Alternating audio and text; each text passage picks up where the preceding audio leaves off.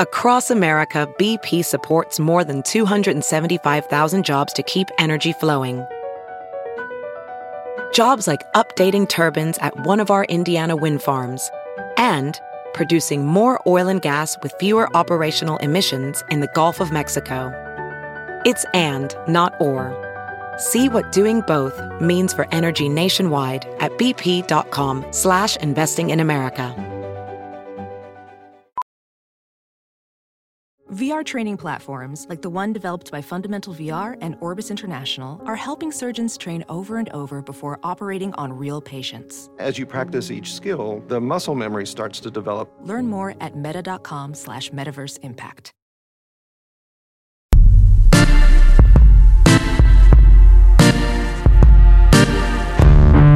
Hello, everyone, and welcome to Rotten Tomatoes is Wrong. I'm Mark Ellis. I'm a stand-up comic, a Rotten Tomatoes correspondent, and I've been to Brooklyn many times, although I'm not a member of the Undead.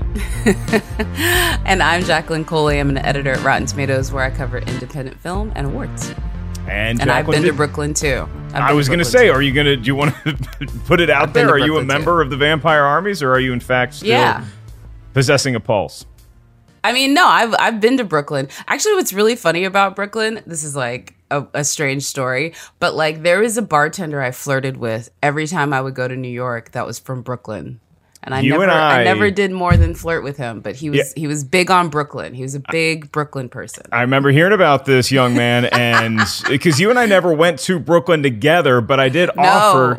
Because we were pounding around New York City, and I had just finished my stand-up comedy offerings of the night, and Jacqueline came to the Late Show, and so then I was like, well, bars are open until forever in New York, so if you want to go, I can just kind of be your wingman and just chill in the corner, and you can hit on this bartender, have him hit on you, but our nights ended up not working out like that. They didn't converge. You and the bartender are donezo. No, there's a pandemic. Anything that's not within a walking distance away, Mark, is not going to happen in 2020. I think we have all established this. Okay, well, so maybe that relationship went south. And so if there was a tomato meter for relationships, you could say Jacqueline and the Brooklyn bartender, it's probably going to be on the rotten side of things, as is Vampire in Brooklyn, which critics gave this, it's Wes Craven, it's Eddie Murphy, and it's only 12%. On the tomato meter. Audiences gave it a little bit nicer of a score. The audience score is 31%. For the life of me, Jacqueline, cannot figure out why these scores are so low, because it is a vampire movie that's a lot of fun, some camp. Kadeem Hardison is amazing in it, and it's got Eddie, it's got Angela. What's the problem here? I have several theories. I love putting myself in the minds of people who didn't like something that I enjoy, and I definitely came up with a very good short list for this movie. So I think I have some evidence for them. Well, we also have a very special guest that's going to be joining us in just a little bit, who has some strong thoughts on Vampire in Brooklyn in his own right. But before we get into that, Jacqueline, what in the hell is this movie about? Okay, so Vampire in Brooklyn is a horror comedy that was directed by Wes Craven. Yes, that Wes Craven. And it stars Eddie Murphy. And it was actually penned by Eddie, Wes Craven, and his brother Charlie Murphy. In it, we follow Maximilian. He is a West Indies Caribbean style vampire who is on the hunt for the last surviving half vampire who he knows lives in Brooklyn. His entire clan was killed, and so he arrives in New York after basically killing an entire ship of sailors, and he's on the hunt to find Angela Bassett. She doesn't know that she's part vampire, but just one dance with our very smooth, very Jerry curled hair, Eddie Murphy, he is going to make her fall in love with him and become his vampire bride.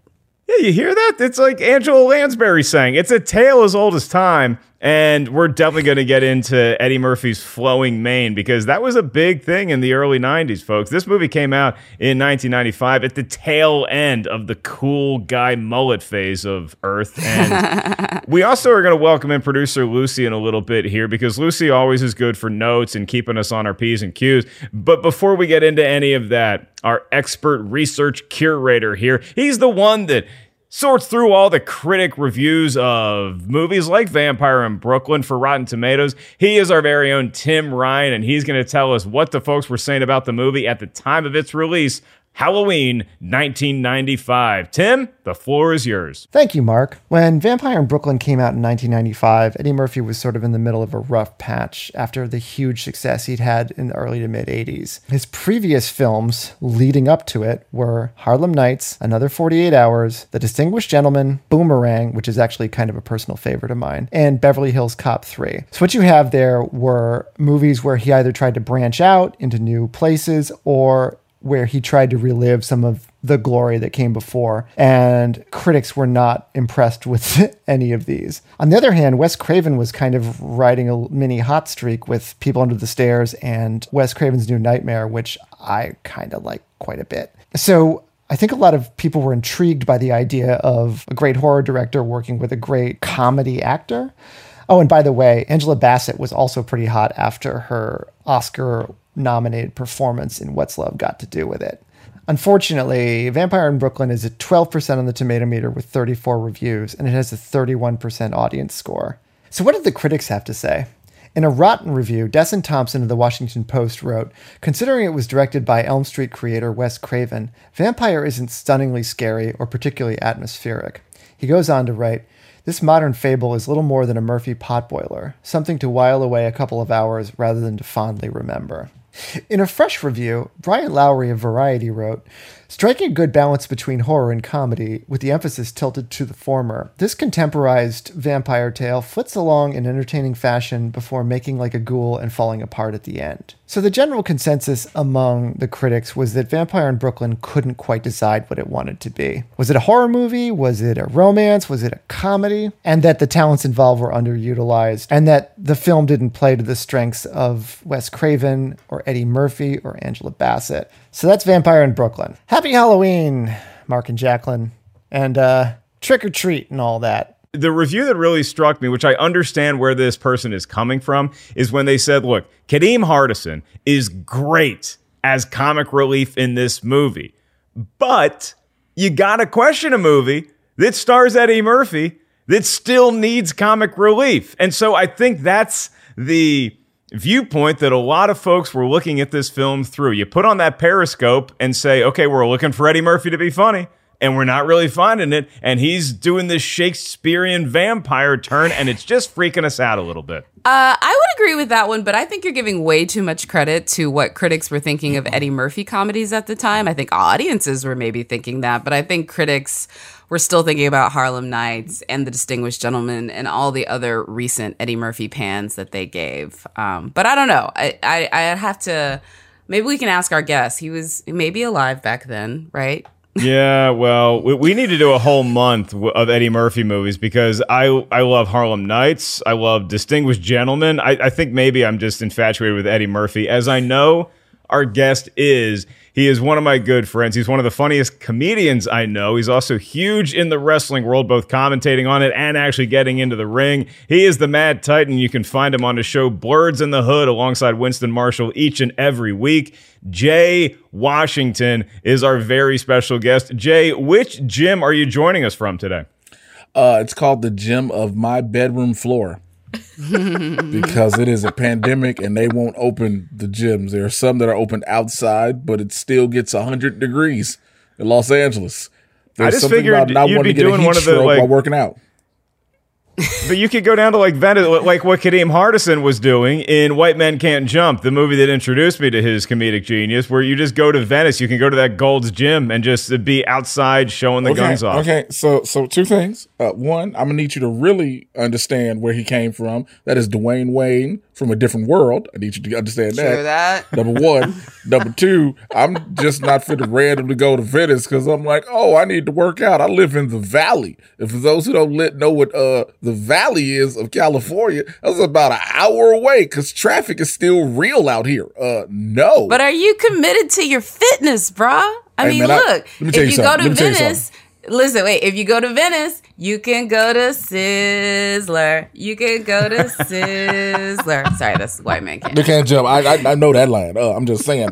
I'm for the audience. Committed. You never know. People may not have true. seen it. Yeah, that's true. They'd be like, "What's a Sizzler? I ain't never heard of a Sizzler." Like, I know for me, my fitness involves Sean T and his Focus T25s, which he's been whooping my behind. Okay, and that is all I have to say about that. But yeah, Jay is going Sizzler because that's where you go to get. Actually, I think Sizzlers are closed out here too. All buffets are closed. Look, a lot of stuff is closed, but it gives us more time to watch movies and then digest them and talk about them. I like how you did that. That was so cute. That's how I bring it all back. Square it up and then ask Jay his first question. Jay, Vampire in Brooklyn. Is Rotten Tomatoes wrong with their 12% on the tomato meter with this movie? I would like to get into my distinguished voice as I respond to your question, Sir Ellis. Is Rotten Tomatoes wrong in their depiction of Vampire in Brooklyn? No, they are absolutely right. This movie is terrible on several reasons.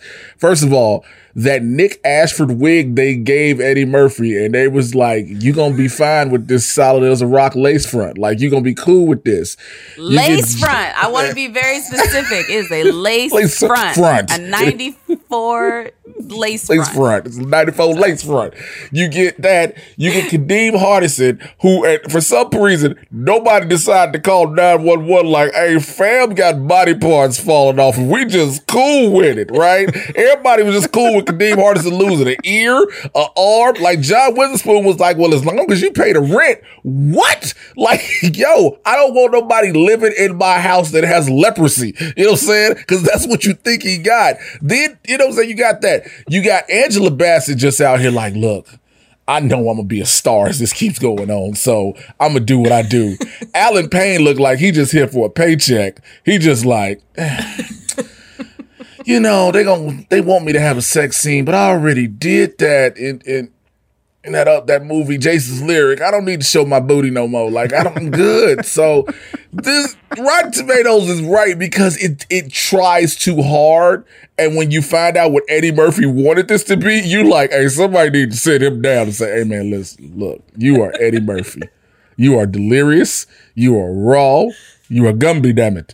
But you are not about to be serious as no vampire looking like That's this. What with people were probably going to this movie because they thought it was just going to be another rollicking Eddie Murphy comedy. I had rented it from Video Update after it came out, and I put it on, and I enjoyed it for what it was, but I don't remember thinking, oh, this is a great movie. Why are people sleeping on this? I also didn't think, I can't believe I just wasted $2.99 renting this movie of my hard-earned allowance, but I do distinctly remember Eddie Murphy and what a monster star he was in the late 80s when I was first coming into consciousness of what pop culture is, because I was ready for the Showtime free preview weekend. My family didn't get Showtime, but Showtime would do those free previews where they would air everything, all their best stuff. How much are you going to date yourself with all these reviews? You carbon date yourself. I mean, yeah, they still do it every now and then, but you like, look, I remember my hard-earned allowance for $2.99. Like, you just, and then Showtime had a free Get ready for old Mark Ellis to date himself further, because here's three letters you don't hear anymore. VCR. I was setting the VCR, and I was going to try to wait until my parents fell asleep. Then I was going to sneak back down to the basement to tape Eddie Murphy Raw. I heard it was raunchy. I heard it was randy. He says all kinds of bad words in it. And so I taped a little bit of it. My parents caught me. And so they weren't that mad because, you know, Mark there's worse things you can be doing in the basement at 2 a.m. But I got to see a little bit of it, and from there was just this love fest of all things Eddie Murphy, and that has carried over to the boy talking right now. And so I might be a bit of an apologist when it comes to him taking chances with movies like A Vampire in Brooklyn. Jay, your first time when you heard either the two names Eddie and Murphy, or when you saw Vampire in Brooklyn? I, just as much as you, am an Eddie Murphy fan. Again, I snuck watching Raw and Delirious, because that was, again, as a black child, those were the things like you would hear your parents, your aunts and uncles cracking up laughing about it. You're like, yo, what is so funny? And then you go in, they like, you don't get up out this room real quick, and then you sneak and watch it. And so, again, Coming to America, Trading Places, 48 Hours, all these movies of Eddie Murphy I love, okay? So yes, when I hear Eddie Murphy's doing a vampire film, I'm automatically thinking it's a comedy. I'm automatically thinking that, because I'm like, okay, you added Wes Craven as the director. I'm like, well, Nightmare on Elm Street happened, and People Under the Stairs is still one of my favorite underrated horror movies that nobody gives credit to. Shouts out Ving Rhames. But I saw it and I was like, wait, why is this happening? Why does Eddie Murphy have on contacts that I think I'm finna go buy in 2 weeks? Like Eddie had on these blatant hazel contacts. Like they was just like, Eddie, open your eyes, just boop, boop, like this is what we're gonna go with.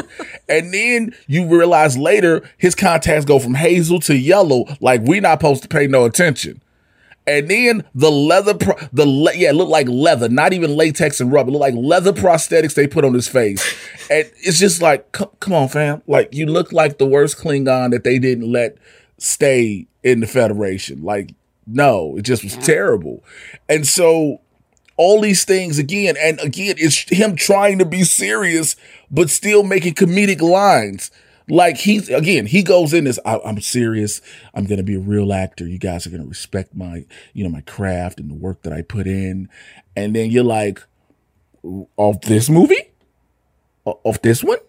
So that's why I'm like, again, it's one of those bad movies you love to watch because you can get a good laugh out of it. And it may be a laugh that is mocking the movie. And I think that's what a lot of people thought about the film at the time, Jacqueline, is this is just something that we're going to put on the shelf and make fun of as opposed to laughing with it, which was not really the intention of the movie, as it turns out. What was the first experience you had with Vampire in Brooklyn? Were you old enough to see it in the theater, dare I say, or is this something you caught much later? This is definitely not. Again, my mother was definitely not taking me to the movie theater for Vampire in Brooklyn. I remember, in fact, Boomerang, which came out just before this. My mother forbade me from even like discussing that movie because Boomerang was like this whole thing back then, but there was so much sex in it that my mother was like, no. And so like my cousins were talking about it and she like forbade them from talking about the movie around me. Plus that the woman in that is named Jacqueline, and I think that just messed with her head. But back to Vampire in Brooklyn. Is that Robin Givens? Yeah, that is Robin Givens, and she's stone cold in that movie. So yes, I just don't think my mother liked that whole thing. That's what it said on the poster: a player who's about to be played. Listen, my mother was not about that whole scenario. Anyway, so Vampire in Brooklyn, though, I do remember I definitely watched this on HBO. I don't know if that was the first time I watched it, but I very much remember, because if anybody had HBO back in the day, you remember those HBO promos that they used to play? Like, nobody watches HBO like that anymore, but it's like, coming next, Eddie Murphy, Vampire in Brooklyn. And it would like say what date and time it was going up again. And I really remember like those promos and seeing Vampire in Brooklyn on there. So I know I watched that there. So that's my first time experiencing it. I thought it was hilarious. I still own my VHS copy of Harlem Nights. This is like my Eddie Murphy heyday. I definitely love all of the specifically African-American bent Eddie Murphy films the most. Boomerang, Harlem Nights, Vampire in Brooklyn. Those are kind of my favorite ones. Okay, so if you're looking at this movie in terms of what it wanted to be or what the ideal of it was, and you look at horror comedies, the history of horror comedies tend to err on the side of comedy because you can have Tucker and Dale versus Evil, or you can have movies as far back as you can go where you're not getting a whole lot of scares. There's just horror elements sandwiched inside a comedy. And then Wes Craven the next year, after Vampire in Brooklyn, would go on to do one of the very few horror comedies, in my opinion, that is genuinely scary and funny, which is Scream. And fun fact, Eddie Murphy also in the next year would go on to do a movie that really got to showcase his ability to perform multiple characters in the same scene in The Nutty Professor. And he gets to dip his toe in those waters too. So there's a lot of moving parts here, but it seems that Eddie wanted to play this serious. And Wes Craven wanted to make a horror movie, but with the comedic stylings of Eddie Murphy. And according to our expert researcher, Mark Hoffmeyer's notes, Paramount, the studio, wanted an Eddie Murphy comedy. that just happened to have a vampire background. So everybody was aiming for a little bit of a different target with this movie. And so I guess the opening question would be, did it hit any of those notes? I mean, it was funny. I can't say that it wasn't funny. I don't know if I was ever scared about this movie, other than slightly disturbed by the Nikki character. She bothered me a lot, even as a child. Yo, Nikki was like out that here woman's life reckless is kind of for scary. no Picking up reason. strange men on the street, girl. That is like the beginning of any like horror, sex comedy, any like found footage. Like, you are the woman that ends up on the milk carton. What are you thinking? This is New York. This is New York in the 90s too. You go pick up some strange Jerry Curl looking dude with an accent on the street, sis. Yeah, this is Brooklyn, and this is not Brooklyn where you can't afford a condo. This is Brooklyn in the mid-90s. I do love the setting. I love taking a vampire, and it just because the way that we all are trained to think of vampires, it's fish out of water twice, because you don't expect a vampire to be hailing from Jamaica in the first place. So that's already throwing you for a loop. And then the fact that they're walking around, and Jay, there isn't a graveyard that they're stumbling around. There isn't these huge castles in Romania. It's Brooklyn, and we're maneuvering our way around an urban landscape. And Eddie Murphy, actually more accurately, Kadeem Hardison is our chauffeur. So what does this movie do for you? Well, you look at certain scenes, like, for instance, the very first scene where we're introduced to Maximilian doing killing. When you see Kadeem Hardison, Mitch Pileggi, and I forgot the other guy's name, but Mitch Pileggi is synonymous with Wes Craven, because remember, that's another horror comedy movie he did in Shocker. So when you see this, you're like, wait, is this really the horror thing? Because you have Eddie Murphy explaining, I've been stabbed, I've been burned, I've been broken over the rack, but I've never been shot. And then he gets shot, rubs the bullet holes, which not just the holes in his chest close up, but the shirt holes close up. Did anybody in continuity was like, yo, why should the shirt holes close up? And like, that was the thing. You know what I'm saying? Like, the shirt holes. That's all I will say. Like, they close. I don't know. No, it's got that horror camp that I love, though, because you have that scene, and then you also have, it's a very specific scene that I remembered when I was watching it as a kid, and it came flooding back when I caught this movie earlier this week, was when the roommate is being ravaged with pleasure by Maximilian, and then Max turns full vampire on her, and you see blood spill through the keyhole. And out of you're all like, places. how much blood is in that room that it is now being funneled out through the keyhole? And it's just letting the audience know, hey, you know those sounds of pleasure you were hearing? Well, those are now screams of terror. Look at the blood we have as evidence.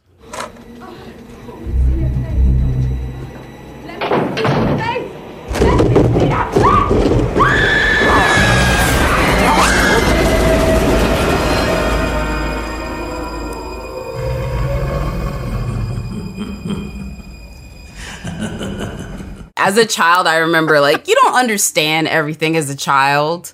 Like sex on screen is like a thing that you know exists, but you're not like sure about it. And that whole blood thing like really confused me. I was like, I know she died, but I'm very confused, because right before that, she was like, let me see your face. So like in my mind, I was picturing she like ran into the door and then started like bleeding through the peephole because she was running away from him with his face. Guys, it's easy. A piece of her small intestine hit the doorknob and came through. Thank you, Lucy. A small piece of intestine. Sorry to interrupt. Don't explain this stuff. Lucy is our own Neil deGrasse Tyson, and she's going to give us the physics of how that works, because Maximilian does mention that when he makes a kill, he likes a good spray. And so maybe there was just blood spraying all over the place and it got through the keyhole. Regardless, Maximilian, for all you want to say about him being a vampire, Jay, he does appear to be a very suave ladies' man. And this is Eddie at his peak of, hey, every time I'm in a movie, I want to be the coolest guy in the room. No, they just wrote it for him to be that suave. There's no, again, this Nikki character. What woman sees a dude with a Nick Ashford perm and an Eddie Munster swoop in the front and just like, oh, I'm finna bring him into my house and do what I do with him? You sure ain't from around here. Yes, you could say I'm a long way from home. Mine's upstairs. Would you like to come and warm up with some coffee or some other refreshment? Well, I wouldn't want to keep you up. No. Then not to mention when Nikki's getting ravaged and murdered by Maximilian, Angela Bassett, who is all of a sudden upset that her roommate is banging her partner because now she quote unquote got feelings. She goes and paints outside and the sound of a New York train is loud enough to cover screams. What? No.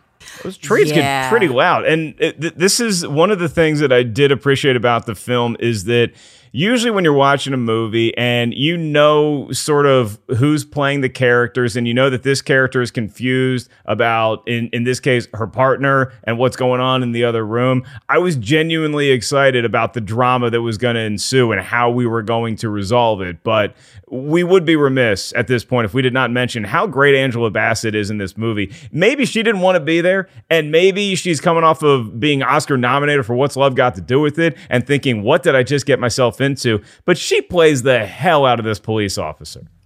Yeah, Angela Bassett is everything in this. And I think, there's a lot of things about the movie that I love, but basically, I just felt like I was, enamored by her cheekbones. I'm just Angela Bassett's cheekbones are just, a work of art, and just the way she uses that and, the sneer that mixes with the style. I lived for everything that she did. There's so many things about this movie. When I was talking about how people could say that it's rotten, there's so many things. First of all, we just gonna add in that the ring turns the ghoul, spoiler alert, y'all, into a vampire? When did that become a part of the mythology? He says at the beginning of the movie that he has to go to her because she's a half vampire, but abracadabra with the ring, he can become a vampire. You done flip-flop the end, all the flip-flopping, flipping, flipping. I got my shit back, man. I got my hand back. I got my arm back. I got jewels out the ass. Look at this jewels and look at these fly ass shoes I got, man. And, oh my. What? Oh my. Man, Max said being a ghoul had benefits. What? But goddamn. There's so many things. First of all, the snake, what was up with that part about it? And just the physics of what Eddie Murphy is able to do.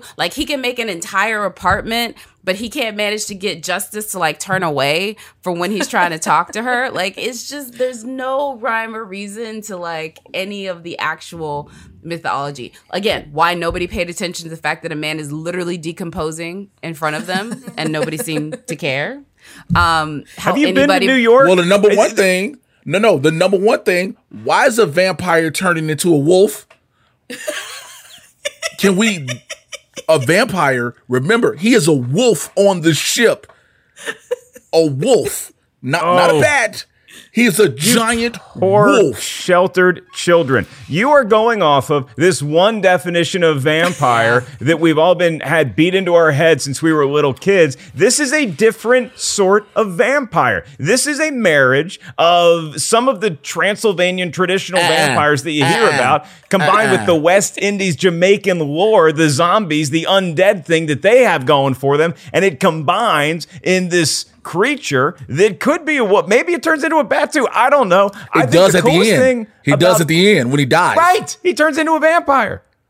Into a bat. This is why I love vampires more than your Frankenstein story or your Mummy or your Black Lagoon creature, is because vampires have this endless mythology that we can massage to fit whatever we want with the movie. Now, again, I don't know how the magic works with fixing bullet holes or getting blood through doors or being able to furnish a very nice apartment in an otherwise run-down Brooklyn hellhole. And then why did she believe that BS? I don't care what the apartment looks like on the inside. This dude is taking me to a crack den. The fact that he managed to put a penthouse in a crack den, there are so many questions. There's so many moments in this where I'm like, how? Oh, I forgot one too.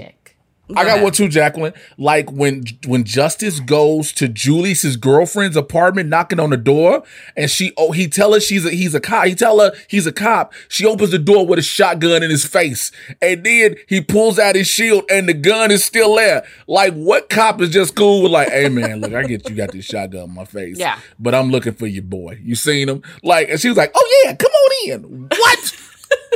That girl is about to be a crime scene. Look, again, but this is the deal. That is the stuff why I'm like, I get why people are like, how? Also, like, just again, the ending is something that I really particularly enjoy, like the actual last scene where Kareem Hardison becomes the vampire and he gets that like nice, there's a new vampire in Brooklyn. Like, that's one of my all-time favorite scenes. But right before that, it doesn't really explain how Angela Bassett, who had the whole like vampire head from the Lost Boys for like part of the freaking last scene, is all of a sudden normal now just because she stared at a cross. I am not trusting her. I need her to go bathe in holy water before I'm letting her anywhere near me. Jacqueline, she almost tried to kill Justice. Like, or the line?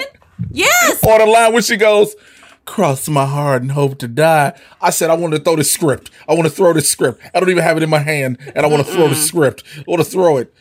So all these are the reasons why I know that it's a bad movie. That being said, you can't help but have fun with it. If they just cut down the movie of Kareem Hardison and the late Kadeem. Put some respect on his name. Kadeem. Yes, I said Kareem. Well, you know what? It's the 90s. He might be listening. He might be listening. Kadeem Hardison and John Witherspoon, the late, great John Witherspoon. Just cut their scenes into a movie. You don't need anything else. You don't even need Eddie Murphy at that point. Just cut their scenes into a movie. It's a great opening shot with Kadeem and Witherspoon. Because with the ship just crashing in and they're just hanging out. Like, I want more of that story. No, the fact that nobody notices while they watching Family Feud, nobody notices a big old ship coming through and just wrecking everything.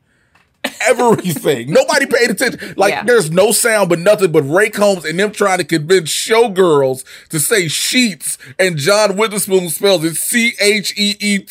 Sheets. What? I just think Witherspoon is great, as he is in everything. Kadeem Hardison lends such comedic value to this movie, but we do get some of the classic Eddie. And that is not in his form as the vampire. It's when he expands his reach to be playing either a preacher or a foul-mouthed Italian dude. And both of those, it makes me so thrilled to see how good Eddie Murphy is. And Wes Craven because Wes Craven and Eddie, I'm not sure they got along all that much on set because they kind of were making two different movies, but Wes, in interviews since then, before Wes passed away, would say that he was amazed at how seamlessly Eddie Murphy can just not be the vampire today and just put on some makeup, and now all of a sudden he's a preacher. But according to the lore of this movie, Eddie had to change a lot of what the preacher says because his own religious beliefs, Eddie Murphy's religious beliefs, were in conflict with what the preacher is saying. So that whole evil is good sequence that we get, which is one of my favorite scenes in the movie, it's good. I think Wes really had to talk Eddie off the ledge just to get him to do that. The bottom line, brothers and sisters, what I'm trying to tell you tonight is that evil is necessary. Evil is necessary. Thereby, if it's necessary, evil must be good. Evil is good. Here y'all saying, evil is good. That's right, evil is good. So here's the question. Knowing that now, what was I want to know what the original dialogue was. Exactly. Because that reminds me of, sometimes this happens where directors will go way past what they want as a way to get you to do what they really want. So Fincher did this actually when it was Fight Club and Marla says, I haven't been F like that since grade school. And the censors were like, you can't use that line. It's horrible. And so then he wrote a worse line, which was, I'm not even going to say, it's really bad. And then they were like, you know what? Go back to the grade school one. So I bet you if it was Wes Craven, just a little worse psychology, I bet you he was just like, okay, we're going to tell you to say the most blasphemous thing in the world, to where that way when he says, ass is good, that's how y'all got here, not that hard of a leap. And it's factual. It's factual. But then when he say, if you get yourself a piece of evil ass, and the fact he gets the whole congregation and the choir to go, evil is good, evil is good. Like, wait, we're a black church outside just gonna go ahead and start singing and chanting, evil is good. Both of y'all should know this. The person holding the microphone can can say anything. Like, you can get people to do anything if you're holding the microphone. This is true. This is yeah. As a professional welder, Shayna Ford uses Forge FX to practice over and over, which helps her improve her skills. The more muscle memory that you have, the smoother your weld is. Learn more at meta.com/metaverseimpact. Hey, it's Kaylee Cuoco for Priceline. Ready to go to your happy place for a happy price? Well, why didn't you say so? Just download the Priceline app right now and save up to 60% on hotels. So whether it's Cousin Kevin's Kazoo Concert in Kansas City, go Kevin, or Becky's Bachelorette Bash in Bermuda, you never have to miss a trip ever again. So download the Priceline app today. Your savings are waiting. Go to your happy place for a happy price. Go to your happy price, Priceline. It helps when you're Eddie Murphy. I mean, just as comics, the Jay and I are, yes, you can get audiences to go with you. He's pulling a page out of Steve Martin's book in that scene. He's saying, hey, let's all go outside and let's literally take this to a different destination. And I'm with the old guy because there's an old guy sitting in one of the back pews and he looks over and he sees the preacher's head that's flaming. And he's just like, we got to move. We got to go outside. and like, maybe a different point in my life, I'd say, yeah, let's go outside. Let's have church outside. It's like, no, I'm staying inside. Y'all go do your service out there. Come on back in here for communion. Can we talk about, since we're talking about Preacher Paulie, what was the prosthetic budget? Like, how low was it where they was just like, hey, man, it's just going to be real shiny on camera. Every prosthetic we put on. I actually think that was just a symptom of the time. I actually noticed something, too, with like Angela Bassett, because Angela Bassett is gorgeous, and I'm not trying to take anything away from her, but I also feel like makeup back then was not the same, especially with black skins. They didn't know how to light it. There was a lot of aspects of this where I'm like, no offense to Wes Craven, but a white film director, I don't know if we were getting, again, this doesn't need to be a cinematic masterpiece, but she just felt very blown out. Her makeup didn't feel warm. If you look at her makeup in that and then go look at the makeup on something like Boomerang, where that was an entirely different sort of like production crew behind it. I don't think it's like kind of outside of understanding as to why this was like the last movie that Paramount and Eddie Murphy did together. Like, I feel like that marriage, they were just a little bit too established Hollywood to get what he was going for. Also, there's a scene when she is talking to Maximilian and she got lipstick all in her teeth. And I was like, y'all just gonna let Angela Bassett let her do a whole scene with lipstick dead on her front teeth. Like, we just like, no, we're gonna keep this. Like, again, that lets you know how much Wes Craven and all of it was like, look, we got about 5 more shots and we done, all right? Yeah. So we're gonna go ahead and wrap. Also, speaking of bad makeup, is it bad that I was like low-key attracted to Eddie Murphy as the Italian guy? Yes. I was like, there's something kind of nice about this. No. Also, we need to talk about that scene because, look, I'm not advocating for any animal violence, but the way he shoots the cat and it explodes. Oh, wait. First of all, we need to go back and unpack the fact that Lucy is anyway attracted to the goblin that is Eddie Murphy in white makeup. Yes, it is. You just knew that was a black dude. They just said it was like, let's put this on him. It looks like an abomination. I think his makeup as a white guy was better in that SNL sketch he did when he's going to be a white guy for a day. I literally was thinking the same than thing. It was here, but part of the problem is that we want to blame makeup or we want to blame whoever else. It could have been Eddie Murphy at this time because there are reports very difficult to work with on set. There were rumors that he had spies wandering around the set that would tell him, hey, don't come out of your trailer because they're not ready to actually shoot you yet. And so he'd be in his trailer watching a boxing match or something. And so I do think that with any star of that caliber, your ego can get the better of you from time to time. And this is a point in Eddie Murphy's career where he's tired of his Paramount deal because this was the last movie on it. So he just wanted to get through the Paramount deal so he could go on and do something like Nutty Professor. But he also was so huge that there's really no one to talk to. It's like you're the Beatles, except you're the only Beatle. And there's no one to relate to. There's no one really to bring you back down to earth.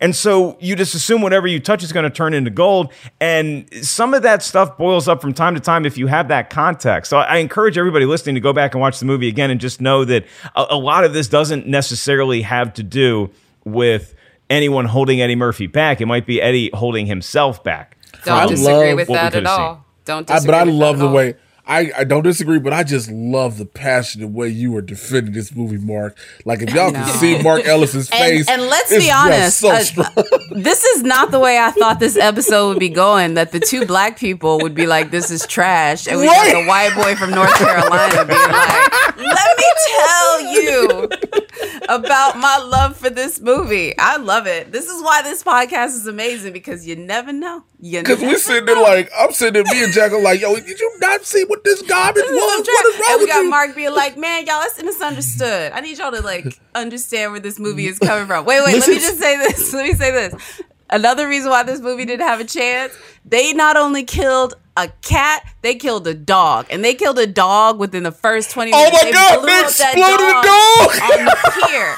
Eddie does not like animals. And I was like, do you not know that like white people really like their animals? Yeah, everybody likes their animals, especially. But this white boy from North Carolina was very disturbed at the dog scene because the dog doesn't really explode. He just kind of he just levitates it with his mind. That dog ain't walking away. No, he told the dog. He told the dog to jump. He told it to jump. It's going, and you just assume you hope it's going to land in the water and doggy paddle away, but it doesn't. It just lands like a log, and it's never addressed again. You're like, oh, God, I don't think that dog made it after all. So in my headcanon, Kadeem Hardison's new vampire in Brooklyn, his first task is to reincarnate that dog and make it his own little personal werewolf butler.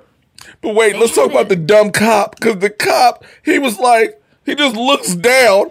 He didn't see no sparks in the air. He just looked down for the dog like, wait. Why is his weapon not out? Your dog literally exploded like this was a 4th of July parade, and he's just looking around like, I don't know what happened. But he's the same dumb cop in the police station later when Eddie Murphy, as the Italian dude, makes the crazy lady try to kill a cop, and he gets knocked on the floor, and he's like, what happened?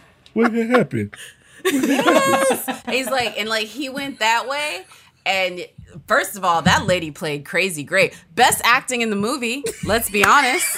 Okay, I'm not going to just idly stand by and let y'all trash this movie, because if you take a step back and you look at all the things that this movie does well, a lot of people will look at this and say this is an homage to blaxploitation movies of the 70s, which of course there are elements of that, and they reference Blackula and stuff like that. But this is more, to me, there's nice comedic elements for sure, but it's that campiness of a 1930s to 1950s horror movie that you did not see anymore, that Wes Craven was clearly a fan of, that I bet Eddie Murphy was a fan of, and it embodies all of that elements where we don't need to necessarily worry about staying consistent with the same mythology that we've seen in 1,000 other vampire movies and incorporating new elements of what it means to be an undead soul. And the other thing I love about the vampire in this, you always hear like vampires, they look suave and they appear to have nice taste and fine art and stuff like that, but they're tortured souls. Deep down, they hate the fact that they're vampires, that they got bit. If they could take it all back, they would. Eddie seems to be having a great time as a vampire the whole movie, to the point where I'm like, I don't know that it would be bad if he bit me on the neck and I became a vampire, because he seems to really have a good life. I mean, he does have to kill people, Mark. He goes for a white woman in the park and is like, yeah, she deserved it. What? I mean, so, by the way, like, I'm just go ahead and say, like, this movie gets like goes real hard for some people that I would assume it would be its audience. Like that, I don't know. Those two Italian dudes deserved it. That's the that's what I would feast on the criminals. I'd be like a Batman vampire, which I do think was a run in the comics, Jay. That park moment, Jacqueline, that you're talking about, that to me, did anybody else feel this movie is very relevant today? Because I was like, oh no, it's a Karen in the park. That's literally what I thought. She was like, I understand the pride of the Negroes. She's like, I understand the pride of the Negroes. White feminism personified. Just like they gave her a freaking murder cutscene. But listen, I was like, oh, you poor sweetie. Listen, the blaxploitation aspect, I also think is like, I agree with you. I love the blaxploitation films. Old Dracula, Blackula, like all of the very like grindhouse sort of like Jack Hill, even Roger Corman did a bunch of this stuff. Love those movies. However, I think what it was is with those movies, the jokes were within the seriousness of it. And they definitely were broad and they were camp, but they were still very much, I think, committed to the horror of it. And I feel like every time this movie steps into horror, they had a commitment. Like David Niven is in Vampira / Old Dracula. And he is so committed to just this like very sort of, posh, over it all vampire that all of the jokes happen around him. And I think Eddie, you kind of have to have him in on the jokes. So he still just doesn't feel that, you know what I mean? Like it's almost like they really tried to do two things and they never really, I think, achieved both of them. But for everything they did do, really, really, really, really funny. I could literally just watch John Witherspoon say bang, bang, bang, bang, bang on repeat on like a YouTube clip for 2 days straight, not lose any of the entertainment value. To hear the one part with Kadeem Hardison when he first meets Eddie Murphy and he's like, yeah, I can take you to KFC, get you some chicken, and then I can introduce you to some hoes, some real good hoes. And then Eddie Murphy has to go, I'm not interested in your hoes. Like, what? Who? That was the line. That was the actual... Okay, so here's my theory about that. And maybe y'all have some insight that I don't have. I think that Eddie Murphy wanted to be a more serious actor, but I think he was fine in comedies like Boomerang without doing his trademark laugh. Does that make any sense to anyone? Because it seemed like he might have just thought that audiences were wanting the Axel Foley kind of laugh. And so when you see Boomerang, he giggles and he gets close to the trademark laugh, but he never really gets there. And it ain't anywhere near Vampire in Brooklyn. And I think that this was him looking at this film and seeing where he could have been funny and holding back from that. And so it's a weird thing for me to watch because I'm a fan of Eddie Murphy as a comic, first and foremost. And so to see him hold back and restrain himself, it's kind of like watching a quarterback who is super mobile, who can scramble all over the field. But in this drive, they're just staying in the pocket the whole time and throwing the football. So Mitch Trubisky, gotcha. Interception. Well, yeah, I mean, a little more accurate. I mean, they're throwing the football, but I don't know if they're throwing it to the right team. Not on all of these. Yeah, this is very true. Because again, Eddie Murphy is trying to be serious in a movie where when you look at the script, if you're reading this script, you can see it's not meant to be serious at every time. And at times where he's trying to be serious, where like the one scene where he finally brings Angela Bassett to the super deluxe apartment in the crack house, which we still don't get it. Like we should have seen a snap of the finger or something. It was just all of a sudden like Coming to America. Remember when Simi took the money and then just fixed the apartment up and it was like, bam, like this. By the way, this movie mirrors that exact same plot. A foreigner comes to New York looking for his intended bride. Yep. He has a bumbling assistant and he decks out a hood apartment. Wow. Same plot. Jacqueline Coley blowing minds here. Would you let me if you thought I was still a go toward her? There's also two great penis jokes in that one. We got the Babs one. Kadeem Hardison at the end. And then you got Kadeem losing his stuff. And then at the very end, again, I love that scene so much. I used to watch that on YouTube, like just to replay that part where he like becomes a vampire because he's like, I know he said vampire had its benefits, but damn. Also, when you turn into a vampire, you get twist. That's the thing you need to learn too. Look, homeboy got the straight cut upgrade though.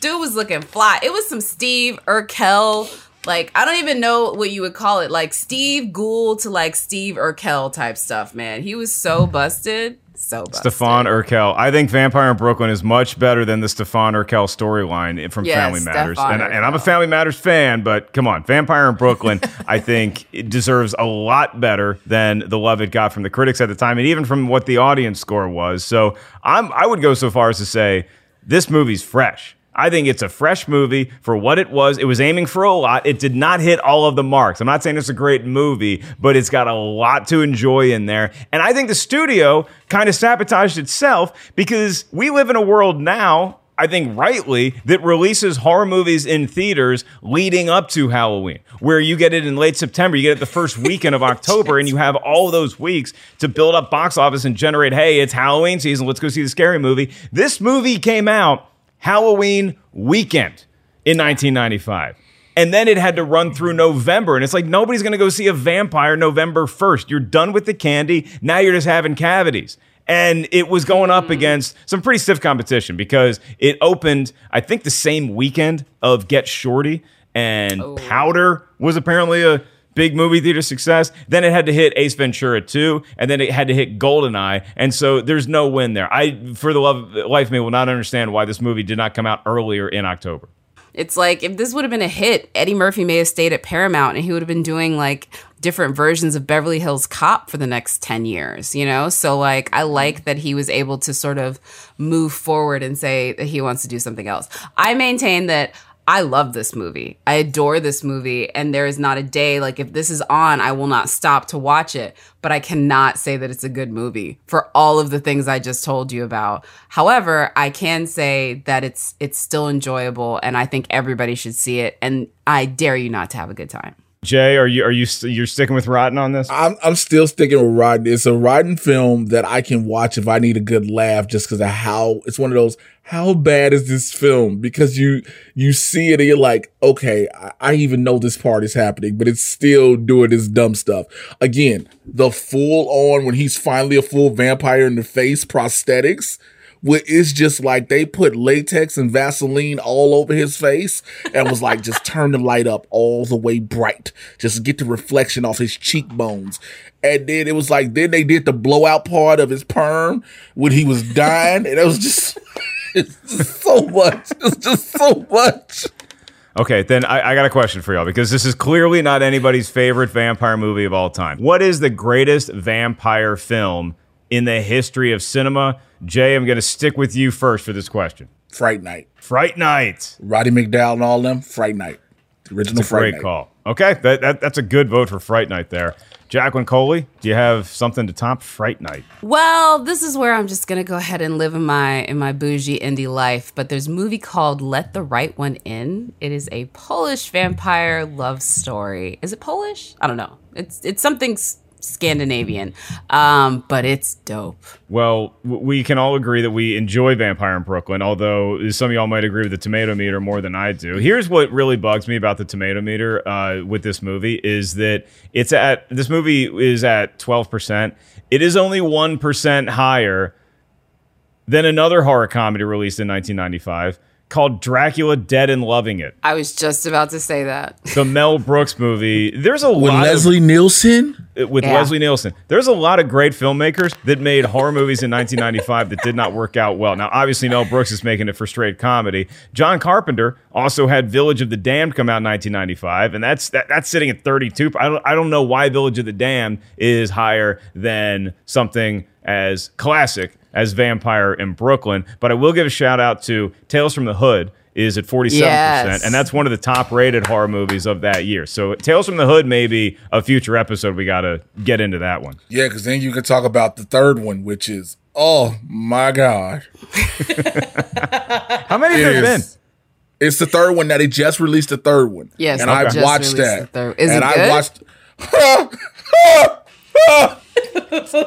You can't say that word with Jacqueline that. sounds like you sound like Angela Bassett's roommate when she's being romanced. Listen. Oh, wait, one more thing. I know I said, and I stand by Let the Right One In, but I also want to mention Only Lovers Left Alive, Tilda Swinton callback. Okay, good one. With some Tom Hiddleston. In case you can't tell, I love my romance vampire movies, not Twilight. Yeah, the non-Twilight, the ones actually made for adults. Lucy, do you want to weigh in with your favorite vampire movie in history? Yeah, so I actually, I have a tie. So the one that's like really scary, that scares the shit out of me because it feels really real, is 28 Days Later. No, shit, those are zombies. I was going to say, girl, that's zombies. No, they're vampires. No, they're vampires. Oh, 28 Days. I'm thinking 30 Days a Night. My bad. Yes, okay, sorry. That's the one. 30 Days of Night. 30 Days of Night. 30 Days of Night. That movie scares the ever-living bejesus out of me. And then, but the one along the lines of like a vampire romance, I love Byzantium. I don't know how to say it, but Caleb Landry Jones as Saoirse Ronan's love interest. Ooh, yes. Ooh, yes. It is so unique. Go watch it. Y'all are making it impossible for guys listening to this show as to how to please a woman properly, because you're saying you love vampire love stories, but yet you mock how Eddie Murphy looks in his vampire movie. So I don't know what women want anymore. First of all, sir, I want to say this as a man. Eddie Murphy looked like a pimp stuck out of the blaxploitation and original Soul Train days. That they was like, hey man, come on out the Soul Train line real quick. We got a role for you. Like they sat there and did this. The costume changes, like we just wasn't supposed to know these vests and shirts just changed randomly. And like he ain't got no wardrobe. All he had was a cough. I'm done. Hey, you know who did makeup for this? Who did makeup for this? This is, hold on, I want to make sure this is the same dude. Yeah, it's Robert Kurtzman. What? Kurtzman, yes, Robert Kurtzman did makeup for this, but it was very early in his career. So who's that? He's very famous. He did Dusk Until Dawn. Yes, there you go. Yeah, very very famous prosthetics guy. Did Evil Dead 2. Another great horror comedy. That might be that might be the archetype. If you're looking at a horror comedy that can make you laugh and can also scare the hell out of you, it's probably Evil Dead 2, Scream, and then everything else. Also, did Mark Wahlberg's penis for Boogie Nights. Oh, well, that's he was in the prosthetics department for that movie real? As well. Can you ask the question like, hey, so what's been the highlight of your career, sir? Well, I did Mark Wahlberg's penis. See, I mean, that was a very important plot point. Penis. That penis doesn't sell. It ruins the whole movie. So actually, I would put that on my CV. As I'm closing up shop here, I'm going to say this, is that if I was ever in a movie and I had a prosthetics guy do my penis for me, what I would do is I would have the relationship that Leo has with Brad in Once Upon a Time in Hollywood, where it's like I would just cruise around the streets of Los Angeles and I'd say, hey, I'm a Hollywood actor and this is my penis guy.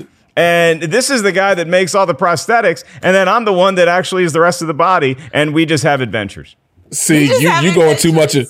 You going too far in the description, like, hey, this is my penis guy. Hey, and just come out and just throw your leg out the window. Just throw your left leg out the window, like, hey. That is so not going to fly on LA's highways. It just isn't. Y'all are going to jail. I also wanted to mention, in case somebody like goes on IMDb and they want to yell at me in the comments, Greg Nicotero also worked on this movie, but he worked on the puppeteer side. So he was working, I'm guessing, on all of the like fake faces that they did. I don't know, but that's also early in his career doing Walking Dead now. Yeah. Wait, puppeteering of the dog flying into the water. Yeah. Yes, like stuff like that. Yeah, I think that's where he was. The cat, the dog, and the cat. Because I'm like, what did you puppeteer? Preacher Paulie's face was just layers of latex. Oh. Hey, look, if somebody calls and they say, we need you to show up to do one day of puppet work on an Eddie Murphy movie, all of us are taking that phone call and we are showing up to set. So, don't get me wrong. I'm coming in with a sock puppet just in case. Like, yo, I didn't know what you needed. Like, I got this. Oh, he might have did, and he probably did the snake as well. I keep forgetting about that. The snake scene is cool. There's a lot to like in this movie. So here's what I want everybody listening to do. First of all, you can actually watch this right now on either Fandango Now or Vudu. Tis the season to be watching movies like Vampire in Brooklyn. Have a ball with it, but then let us know what you think of the movie. We want to hear from you. We love when we get comments from y'all. You can email us anytime. RTisWrong at RottenTomatoes.com. That's RTisWrong at RottenTomatoes.com. Let us know how we're doing on the show. Tell us how much you loved having Jay as part of the program today, or what you thought about Vampire in Brooklyn, or other movies that you think we need to be talking about. We're getting into Thanksgiving season, so maybe Son-in-Law comes up. Christmas season, I'm sure there's Fred Claus defenders out there. So come out of the woodwork and let us know which movies you want to hear us talk about. And you can also hit us up on our individual social media channels. First off, Jay Washington, where can all the kids out there find you and all the stuff you're working on? Well, you can find me not talking about Fred Claus and not talking about Son-in-Law on Twitter and Instagram at Mr. J Washington. That's MRJAY. You should really know how to spell Washington. It's the truth. My own YouTube channel, youtube.com/JAY Washington 80. I have a review of Tales from the Hood 3 up there. Yeah, I want to check that out. And Blurs in the Hood every Tuesday and Thursday, 2 p.m. Pacific, 5 p.m. Eastern with me and Winston A. Marshall. YouTube.com/BLERDS, the letter N, THEHOOD. We cover pop culture, entertainment, news, sports, and everything. And we are unapologetically black with the show. So come check that out. I have 2 questions to ask you. One of them might hurt a little bit. Which one do you want first? The non-painful one or the painful one? Let's just get this pain out the way. Okay. You were great on the season debut of The Weakest Link. It's Thank back. you so much. It's on. It was so great to see you. Thank you. How did you? I mean, you got so close, Jay. You got so close to winning a ton of cash. What does that do to you emotionally? Are you back now? Are you back to fighting weight? No, what that does is me tell people, hey, go ahead to support me on Cash App and Venmo. Mr. J. Washington for both. You will realize I got babies, and I didn't get a chance to get money from my babies. That's what you learn, and that's how I feel about that. Oh, you were so good on the show, though. So yes, but throw Jay some love. Get his kids some to borrow a line from Eddie Murphy in Beverly Hills Cop 2. My twin daughters, Monique and Unique. I need to get them new shoes. Monique and Unique, yes. Jay, do you have the less painful question is one I'm sure you can answer. What is your movie recommendation for the season of spookiness that we are now upon? Okay, so this is a movie that for some reason still terrifies me, but then I know why it terrifies me. It's Eli Roth's Hostel. It made me realize as a black dude, I'm never going backpacking anywhere. Nope. Because they'll put me on the auction block real quick. Like, they'll be like, yeah, you got a Russian 5,000, European 10,000, American 25,000. But a black American, have some fun with this. So if you want to be horrified and just realize like, oh, backpacking is probably just white people thing and people who are real cool with white people, watch Hostel. Where can all the kids find you, Jacqueline? Yeah, I was going to say, you guys can also find me at That Jacqueline on all forms of social media because I'm that girl that talks about movies. And if I had to give a recommendation for horror films to watch right now, I would recommend The Lure, which is a Polish rock musical about murderous mermaids. Oh my God. Fabulous. Wait, I need to break all that down. Everything I just said. It is a Polish rock musical. These girls leave the ocean because they want to pursue their dreams of stardom. They start working at a strip club and they start murdering the clients and their mermaids. I'm going to need the title of this movie again because this is an immediate watch. The Lure. It's fabulous. I'm telling you guys, you'll have a good time. You will sing, you will dance, you will be horrified because those heifers are terrifying. Yeah. Jay has fell out. Jay has fell They got their dreams of stardom. And they do. They leave the ocean to be like, they want to be like, follow their dreams. It is La La Land set underwater, y'all. With dangerous. Oh my goodness. I would just, you can only make it so far as a mermaid because eventually you're going to get into some Hollywood exec's office like, kid, you got it all. You got talent, you got looks, you got pizzazz. Unfortunately, the bottom half of you is a fish. And we can't put that on camera. We're going to have to get, my prosthetic guy is currently molding a penis for another movie. And so we can't get him in here to make a whole lower half of you. You're done in this town. The Lure. I like studio executive. See it in theater. But we can put a prosthetic penis on a merman. You know what? I think some things can do with that. Okay? We've had entirely too much fun on this episode. I am simply at Mark Ellis Live across all social media platforms. Huge thanks to our very special guest, Jay Washington. And just to make things happy here and so something we can all agree on at the end, my vampire movie recommendation, I'm going back to the original Blade. Give me some Wesley Snipes in sunglasses, cutting off heads. That's what I like to see in my vampire movies. Comic books, scary stuff, all of that and more.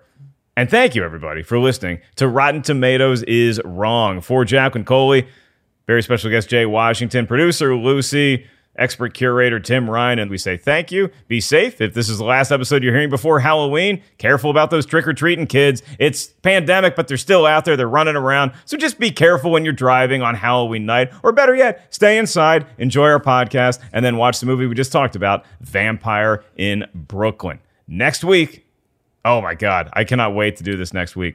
Jacqueline, do you know what next week's movie is? I forgot. Oh, Venom. It is Venom. I'm so mad I'm not on this episode. So I can tell you how dumb this movie was. Yes. Tom Hardy eating lobsters. Eddie, Queen. on my planet, I'm a loser just like you. What? It's just it's going to be, and I have feelings about this movie, but this is definitely one of those ones that I have to go rewatch again just to make sure that everything is buttoned up, because I have a feeling it's going to get heated on this Venom episode. So make sure y'all tune into that next week. In the meantime, rate, review, all that good stuff wherever you enjoy listening to our show. Thanks for all your support, and you'll hear Jacqueline and I talking about Venom next week.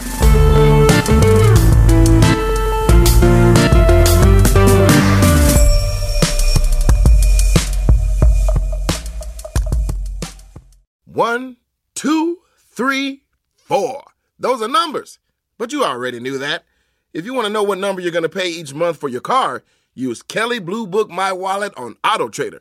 They're really good at numbers. AutoTrader.